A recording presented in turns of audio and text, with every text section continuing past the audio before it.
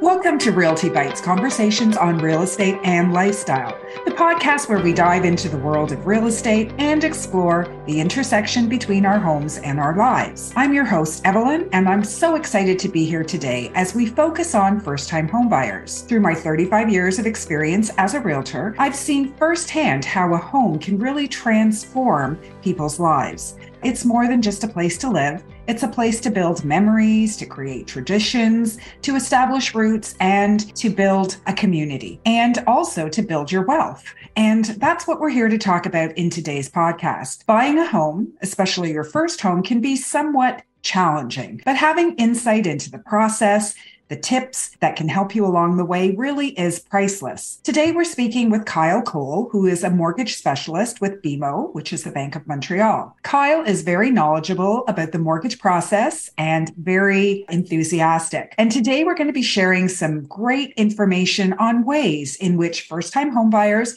can get into the housing market, from what you need to know, how to get it, and the cost involved. So whether you yourself are thinking about buying your first home, or perhaps you know someone who is, tune in today's podcast so that you can learn some great valuable tips and share them with people that you know and love. So welcome, Kyle. Thank you so much for taking some time out of your busy day to join us today. Thank you so much for having me, Evelyn. I'm very excited to be a part of this podcast. So before we dive in, can you maybe share a little bit about yourself, your position with BMO, and a little bit about how you can help buyers? Absolutely. Yeah. So I've been with Bank of Montreal for just about 6 to 7 years now, doing mortgages for about 5. So from start to finish, the whole mortgage process, making sure the most important part is your lawyer getting the money at the end of the day. So I've been working with the Bank of Montreal in a few different roles, mainly going down the mortgage route. So I'm a mobile mortgage specialist all across the GTA. So anywhere from Toronto, even all the way over to Niagara. We do deal with all of Canada. That is definitely possible, but specifically, I like to meet my clients. So within the GTA is generally a little bit better. Okay, great. So you're flexible and you cover a wide range of locations. Fantastic. So as a mortgage mobile specialist, that means you can actually go to the client. They don't have to go to the branch. So it makes it really convenient and easy for them. Absolutely. So we can go to them wherever they are, available 24/7. So personally, I don't like getting calls at 1 or 2 in the morning, but definitely always willing to if client ever needs help. Okay, great. So in today's really evolving economy, what do you see as the biggest obstacle to first-time buyers as they're trying to get into the market? Yeah, great question. A lot of younger borrowers specifically, they like to jump into some sort of debt, whether it's student debt, which sometimes can be hard to avoid. But the main one is car loans specifically. But it's really tough once you do go to apply for a mortgage, being a younger person having that car loan, because it really affects the numbers in terms of getting approved. But also on the other end is the savings portion. So of course, getting out of school, getting a job right away, having to pay off some student loans,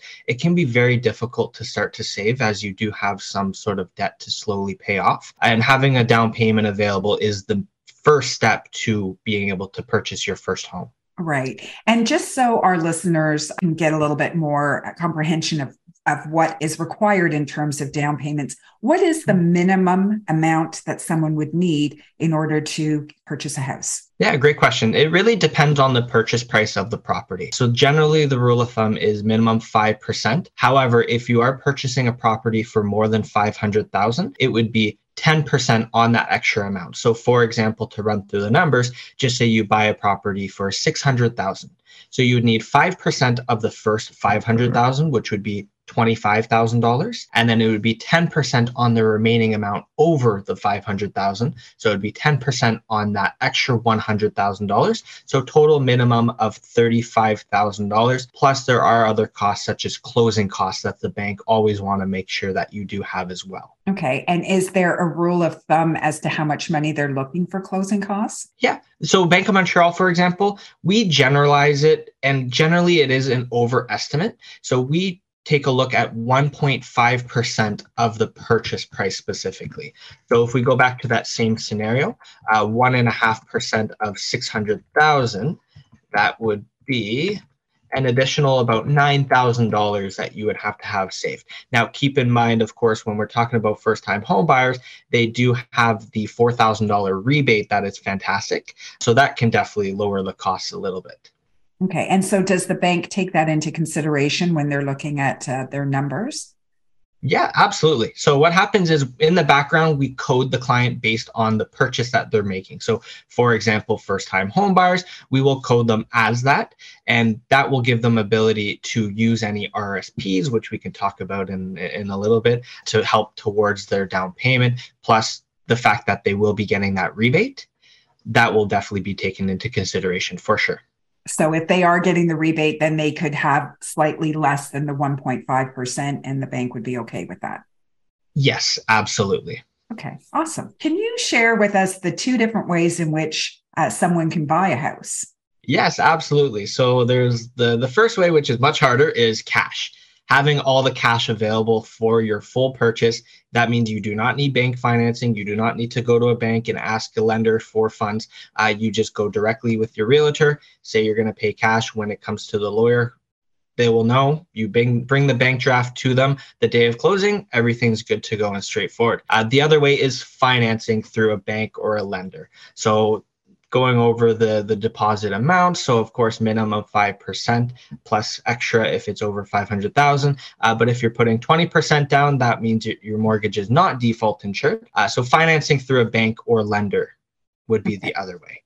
Okay, great. And so anytime somebody needs financing, which is most of us, right? That's where you would be working with a mortgage specialist like yourself to get that financing in place. And it's really important. We always talk about getting that in place before you start looking, right? Can you maybe share some of the reasons why someone should get pre-approved before they start looking?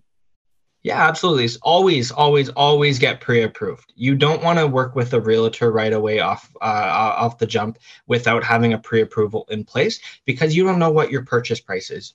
Mainly, the way I like to operate is I don't like to waste anyone's time. So being prepared beforehand, it really helps both yourself and your realtor get out in the market and see what is available within your budget. Pre-approvals are generally just like a budget based. With that being said, the numbers, the way they always work out is you can get approved for a certain amount, doesn't mean you can necessarily afford it. So it's very, very, very important that you as a team, whether it's a single buyer or even a couple, to go walk through your own personal budget to make sure that, is this payment going to be affordable for me when we do in fact put the offer in on the house? Right. I totally agree with you. So the bank may say, yeah, we're willing to give you X amount of dollars. I always like to sit down with the purchaser and say, okay, based on this X amount of dollars for your mortgage, now you have some other costs that you're going to incur monthly. You're going to have your utilities to look after. You're going to have taxes that you need to budget in there. You're going to have to, buy food for your family, and things like that. So you want to put all those numbers together and say, do I feel comfortable with this? So the bank may be willing to give you this much, but maybe you only feel comfortable paying a lower amount. So what we can do is, starting with the bank, we find out how much the maximum is that you're allowed to get a mortgage for. So let's just say it's 800,000. And at 800,000, this is your monthly payments. And at these payments and this price range, this is what you can afford. So you go and you look at the house, you go, my God, I love this house, but I don't feel comfortable with these payments. So then we look at 750. And you look at the house and you go, I really like this house. And yeah, I feel comfortable with these payments. So that's a good price range to be in. And then maybe you look at 700 and you go, I don't like this house. The payments are easy, but I don't like this house. So having that financing in place and working with the numbers in conjunction with the property and based on area, it's going to give you different options. Putting those together will give you a solid basis from which to start working on, so that you have a house that is going to suit your needs long term, I always say, don't buy a house and tell me you're going to sell it in a year. That's not a good No. strategy. You want to be able to stay there at least 3 to 5 years, build some equity. So you want a house that's going to grow with you in a good location, that's going to give you good resale value. And you want to have a house that you can afford monthly so that you're not stressed out. Because the worst thing for people is to be so stressed financially. It's just not a good place to be. Now, having Absolutely. said that, and going back to what you said at the beginning, the hardest part for most people, especially first-time buyers, which is what we're talking Yeah. about today, is getting that down payment in place. Yes. And so the down payment, just to clarify, is the amount of money that a buyer has to put towards the purchase price. So if they were buying a house for $800,000, and let's just say they had $100,000 saved up, they would be looking for financing on basically 700,000, right? Yes. And it's getting that first down payment amount that's challenging. So maybe you can share some different ways in which first-time buyers can try to get that down payment together. Absolutely, absolutely. So there's three main ways that clients can help supplement their down payment. The first one, I'm going to go from easiest to more on the challenging or difficult end. So the first one being gift. So the banks do accept gifts from family members, relatives, anything like that, to help supplement their down payment. So what happens is on the bank's end, we do have to have the gifter, the person giving the gift to the home buyer, we do have to have them sign an engaged letter, basically saying that it's a non-repayable gift. So this is essentially a gift to help purchase, and that's it. It's not repayable in any way, because that would technically then end up being a loan, quote unquote. So that could affect the numbers in terms of getting approved. Nowadays, what I've noticed is a lot of the younger buyers, they are getting help from family in some sort of way. It's needed, especially if you look in the market around the GTA area, to come right out of school and work for 1 or 2 years.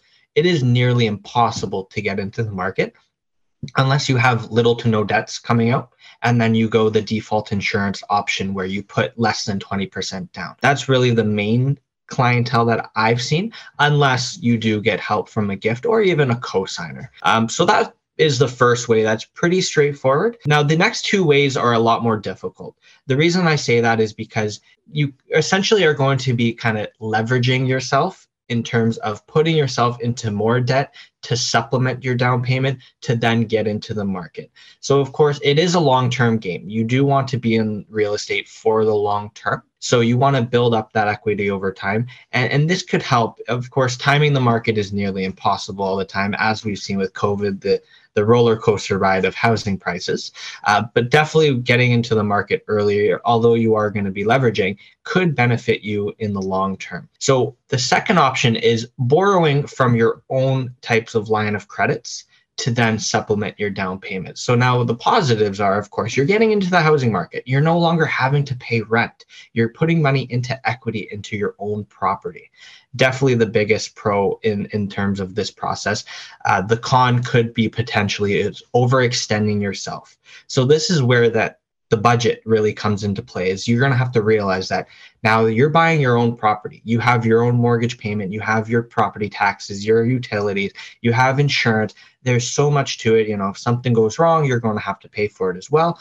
On top of that, just say a client takes out a loan through the bank or even from their own line of credit of $20,000 to $25,000 to supplement, there's going to be a payment on that as well. So that could be a negative in terms of when clients overextend themselves. So that would be the second way. The third way is kind of difficult, but also same as a long-term strategy. So for example, what the Bank of Montreal offers is what's called an RRSP loan. So you could get a loan up to $35,000 if you've never put any money into your RSP to use as part of first-time home buyers. So how it works is you would first apply for this loan.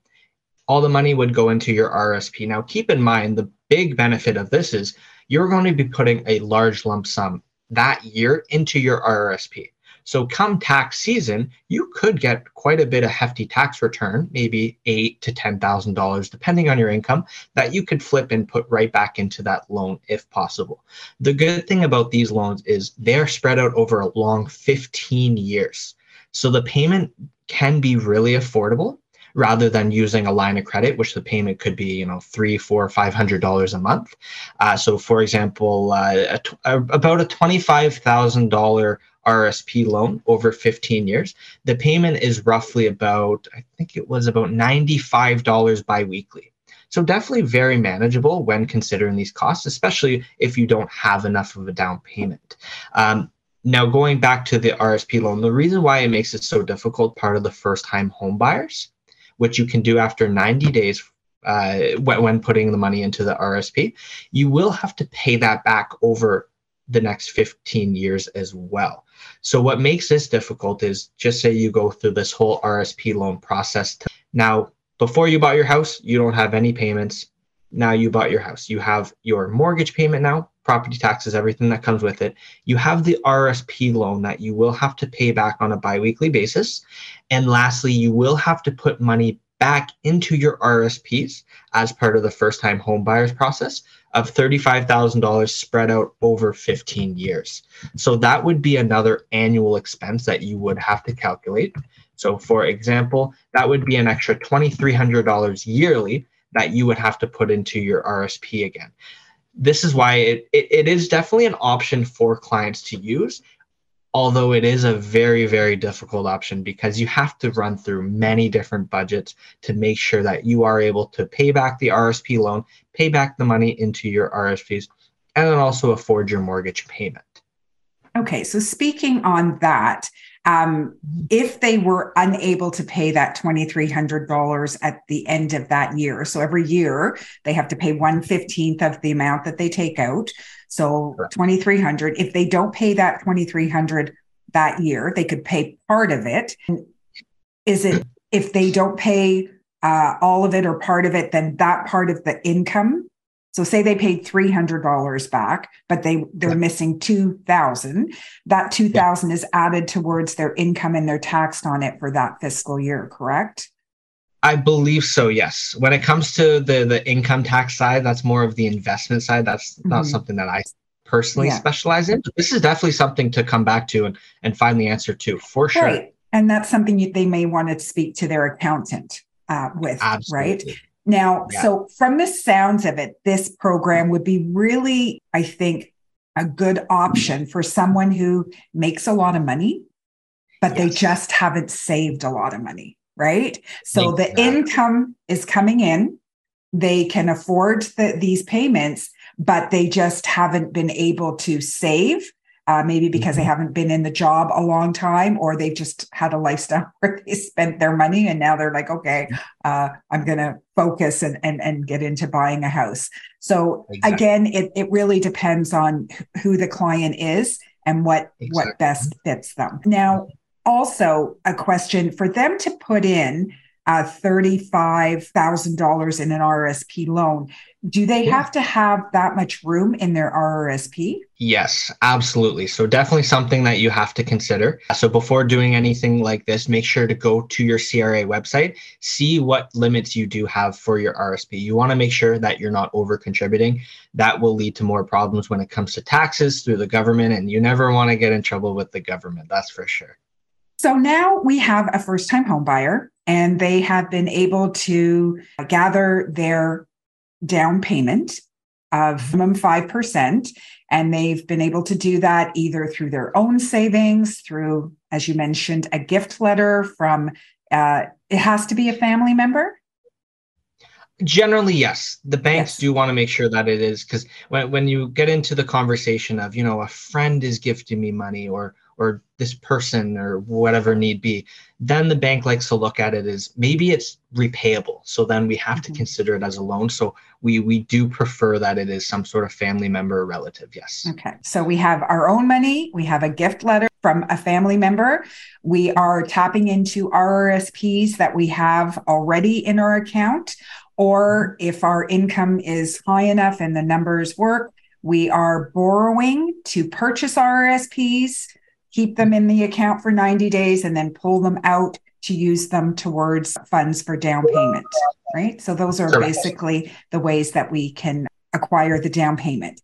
The next step is what other types of government programs are available to help first-time buyers. So I know that there's the home buyers plan, which is the RRSP.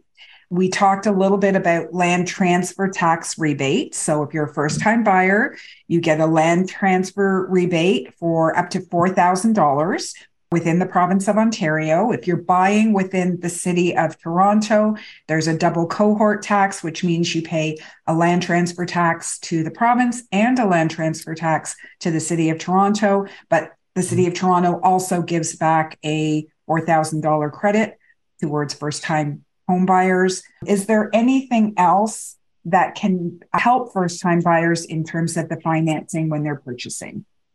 Yeah, absolutely. So there is an opportunity to buy your first home to be a rental property.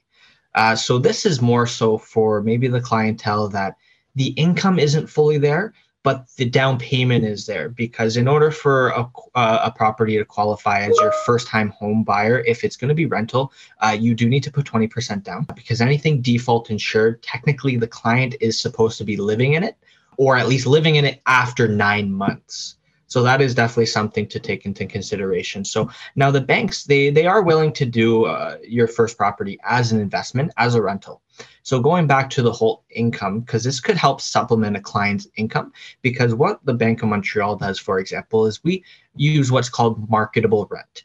So now what this would entail is, as part of the appraisal, when they're appraising the value, making sure everything's good to go for the banks and meeting the bank standard, they can also estimate on how much money or how much rent that this property could take in each month. So whether it's going to be, a single unit, or even a first-time home buyer where it's a multi-unit, so a upper unit with a legal basement. Those are the types of properties that can definitely help first-time home buyers, because technically they are going to be living in it. Now, if you have those multi-unit levels where, the client's buying the property, they're going to live in the upper unit and then they're going to rent out the lower unit, you can take advantage of essentially all of these programs all combined in one, because they're going to be living in it. You can then put less than 20% down, since it will be owner occupied. Plus, we can also use the basement rent as part of what we call the total debt servicing to help all of the numbers in terms of getting approved. So definitely kind of double dipping, triple dipping in many of these different programs. It could potentially help you buy your first home as well. Right. That's a great thing, because a lot of people, they're still having to pay rent where they are. But if they take the house and they live in part of it, maybe their rent will be a little bit more. If they could even do it the other way around, they could live in the basement and rent the upper part and get a little bit more that way. So that's a great option, creative option as well for first-time buyers to get into the home buying process. So these are some of the programs that are available through institutions such as BMO. There are other programs that are available. It really would depend on your specific situation, such as the first-time home buyer incentive, the Ontario renovation program, and a few others. So the best thing to do is, if you're looking to get into the market as a first-time buyer, speak to your mortgage professional, speak to your realtor, speak to your accountant, and open up this world of available financing that you could potentially tap into. Now, for lower income individuals, that is also a barrier to getting into the market. We talked a little bit about how you could use rental income to help supplement the amount of money that you have to qualify to purchase that home. And you also mentioned a little bit earlier about using a co-signer to help you show higher income available for that mortgage. Can you talk a little bit about how that works? So the co-signer option is definitely a great one to use. So what this can entail is utilizing someone else's income as part of your application to help you get approved. Now, everyone thinks that just because they have a co-signer means that they're going to get approved off the get-go. And this is actually not the case. There's a lot more to it in depth. So, for example, what we have to look at is, just say myself and my fiance, we want to buy a property. It's worth $800,000, and based on our incomes, we cannot get approved. So we could then use a family member, a parent, as a co-signer. But what happens is we actually take all of their whole financial situation into account as well. So now, although we're adding a third income, what if that person has a car loan? What if they have a large mortgage payment? It really comes down to adding all the numbers together and what we call the total debt servicing to make sure that it all adds up properly. So although cosigner is an option, there's a lot more to it in depth to make sure that whoever's co-signing, they don't have a lot of debt. They have enough income to help support your situation. Going back full circle as well is one thing to consider. Same scenario, just say me and my fiance want to buy a place of 800,000 and our income is nowhere close to getting approved. Now, if we get a cosigner to help us get approved, sure, we're approved, the mortgage is advanced, who's making the payments? So on paper, we can't afford it. Realistically, based on our salaries, we can't afford it as well. Is that cosigner able and willing to step in to help make the payments as well? Because that's always a miscommunication that people don't understand is although co-signing, they are equally liable for the debt. Now, just making sure going back full circle, whenever it comes to mortgage applications or mortgages in general, budget, making sure that the clients budget properly to know what they're getting themselves into, to make sure that they can afford the payment exactly with a cosigner so they can make sure that they can afford all of their monthly liabilities. That's a very good point because sometimes all they think about is getting the house, but it's not just getting the house, it's maintaining the house, maintaining those payments. And also in terms of the cosigner, they have to be knowledgeable that it's going to affect what they can do in the future. So if they are thinking about making a move or buying something, now when they go to buy whatever that something is, they're going to show that they're also liable for this mortgage, right? And exactly. Is there a difference in terms of how the bank looks at it? Is there a difference between co-signing and actually being on title for the mortgage? Or right. Is it? So, yeah, great question. So whenever a client co-signs, they're on title. They are on the mortgage. Now, from a legal standpoint, there's many different ways on that end to kind of do like a 99% and 1% split. That's the whole legal process, which the bank doesn't really care about. The way we look at it is you are on title, you are on the mortgage, you are fully liable for that debt. So going back to that same point is now that cosigner, if they want to go to apply for their own new mortgage, now the bank will then have to take into consideration that they are co-signed and equally liable for that debt specifically, which could then affect their numbers on getting approved for a higher mortgage amount too. So there's so many different factors. It's not as easy as just throwing in a cosigner and you're good to go. There's a lot more to it to talk about. Right. So I think from our conversation that we had today, it's saying that really that there are some options for first-time homebuyers, but you really need to look into exactly how those options are going to affect you in terms of how you're going to qualify for them, how you're going to be able to pay for them. But on the positive note is that there are options. You just need to look into them a little bit further, right? Absolutely, yeah. Always options available. It's just a matter of what option is right for you. Right. And if you were to give a piece of advice to a first-time homebuyer, what one piece of advice would you want to share? Yeah, honestly, don't overextend yourself.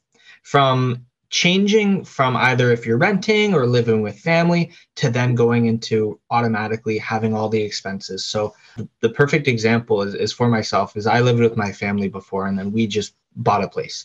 Now, people don't generally understand is food. When you're paying for all the food yourself, especially with this inflation, it is not fun. I miss coming home and having a nice home cooked meal. My parents paid for, everything's good to go. So being on your own on that aspect of things, it can be difficult and you never want to overextend yourself. And I will always go back to the budget.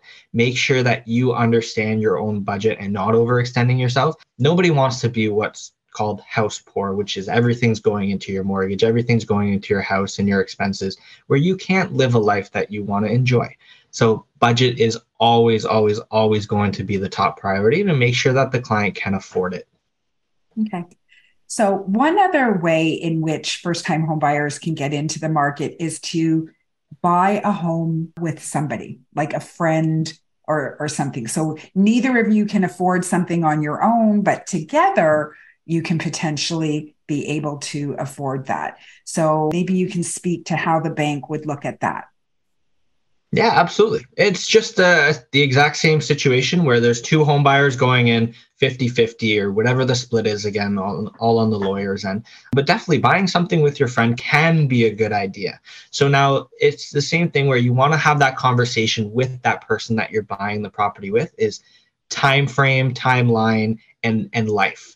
So now what if one person ends up finding someone and they want to then go and venture out and buy their own place? Now you're going to be stuck on the hook where you're going to have to sell unless there's other situations where refinance, that's a whole different conversation. But time frame now, because you want to make sure that you guys are on the same timeline on when you guys are going to be splitting ways, if you guys are going to be splitting ways, and making sure that both of you guys will 100% agree with those decisions that are made. So it can definitely be very difficult, but it does definitely help when it's two incomes kind of coming together on a mutual agreement.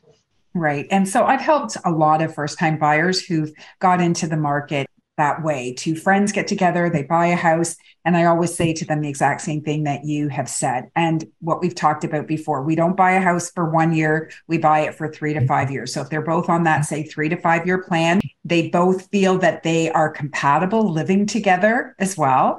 And then what I would do is I would work out exactly what happens if one person wants to go. So they may say, if one person wants to go, the first option is the second person can buy out the first person. If they can't both buy out, then they both agree. At that point, the property will be put up for sale and the proceeds will be split. But if you look at it that way, if you stay in the house 3 to 5 years, you're more than likely going to make some money and you'll have that little bit extra that you made in equity that you can put down on another home. And now maybe you can get into the market on your own. So it's definitely another option. So as we said earlier, there are many different ways that you can get into the market as a first-time buyer. Don't lose hope. Just keep plugging away at it. Work on your savings, work on your credit score, try and keep your income good. Maybe take a second job. If you're self-employed, be careful when you're not stating all the income that you earn. Yes, you're paying less taxes, but it's also going to affect you when it comes time to get that mortgage. So take all those things into consideration. Think about what you're wanting to do, such as buy a house and move forward, knowing what your options are and how your actions will affect what you can and cannot do down the road. So if our listeners would like to get in touch with you, Kyle, what's the best way for them to do that? Absolutely. So either by phone call, which my direct number is 647-331-8850, or even by email so we can set up a phone call appointment to make things easier for the both of us, which is kyle.cole, so KYLE.COLE at BMO.com. Okay, that's easy. And there's no cost or obligation to reach out to you. I know Kyle, he is very helpful and would be more than happy to give you your options based on your specific situation. So thank you so much, Kyle, for joining us today. And hopefully we can have you on another episode. Absolutely. Thank you so much for having me. If you found this episode helpful or informative, don't forget to subscribe to our podcast so that we can get the word out to more people. Thank you so much for joining us, and we'll see you on the next episode.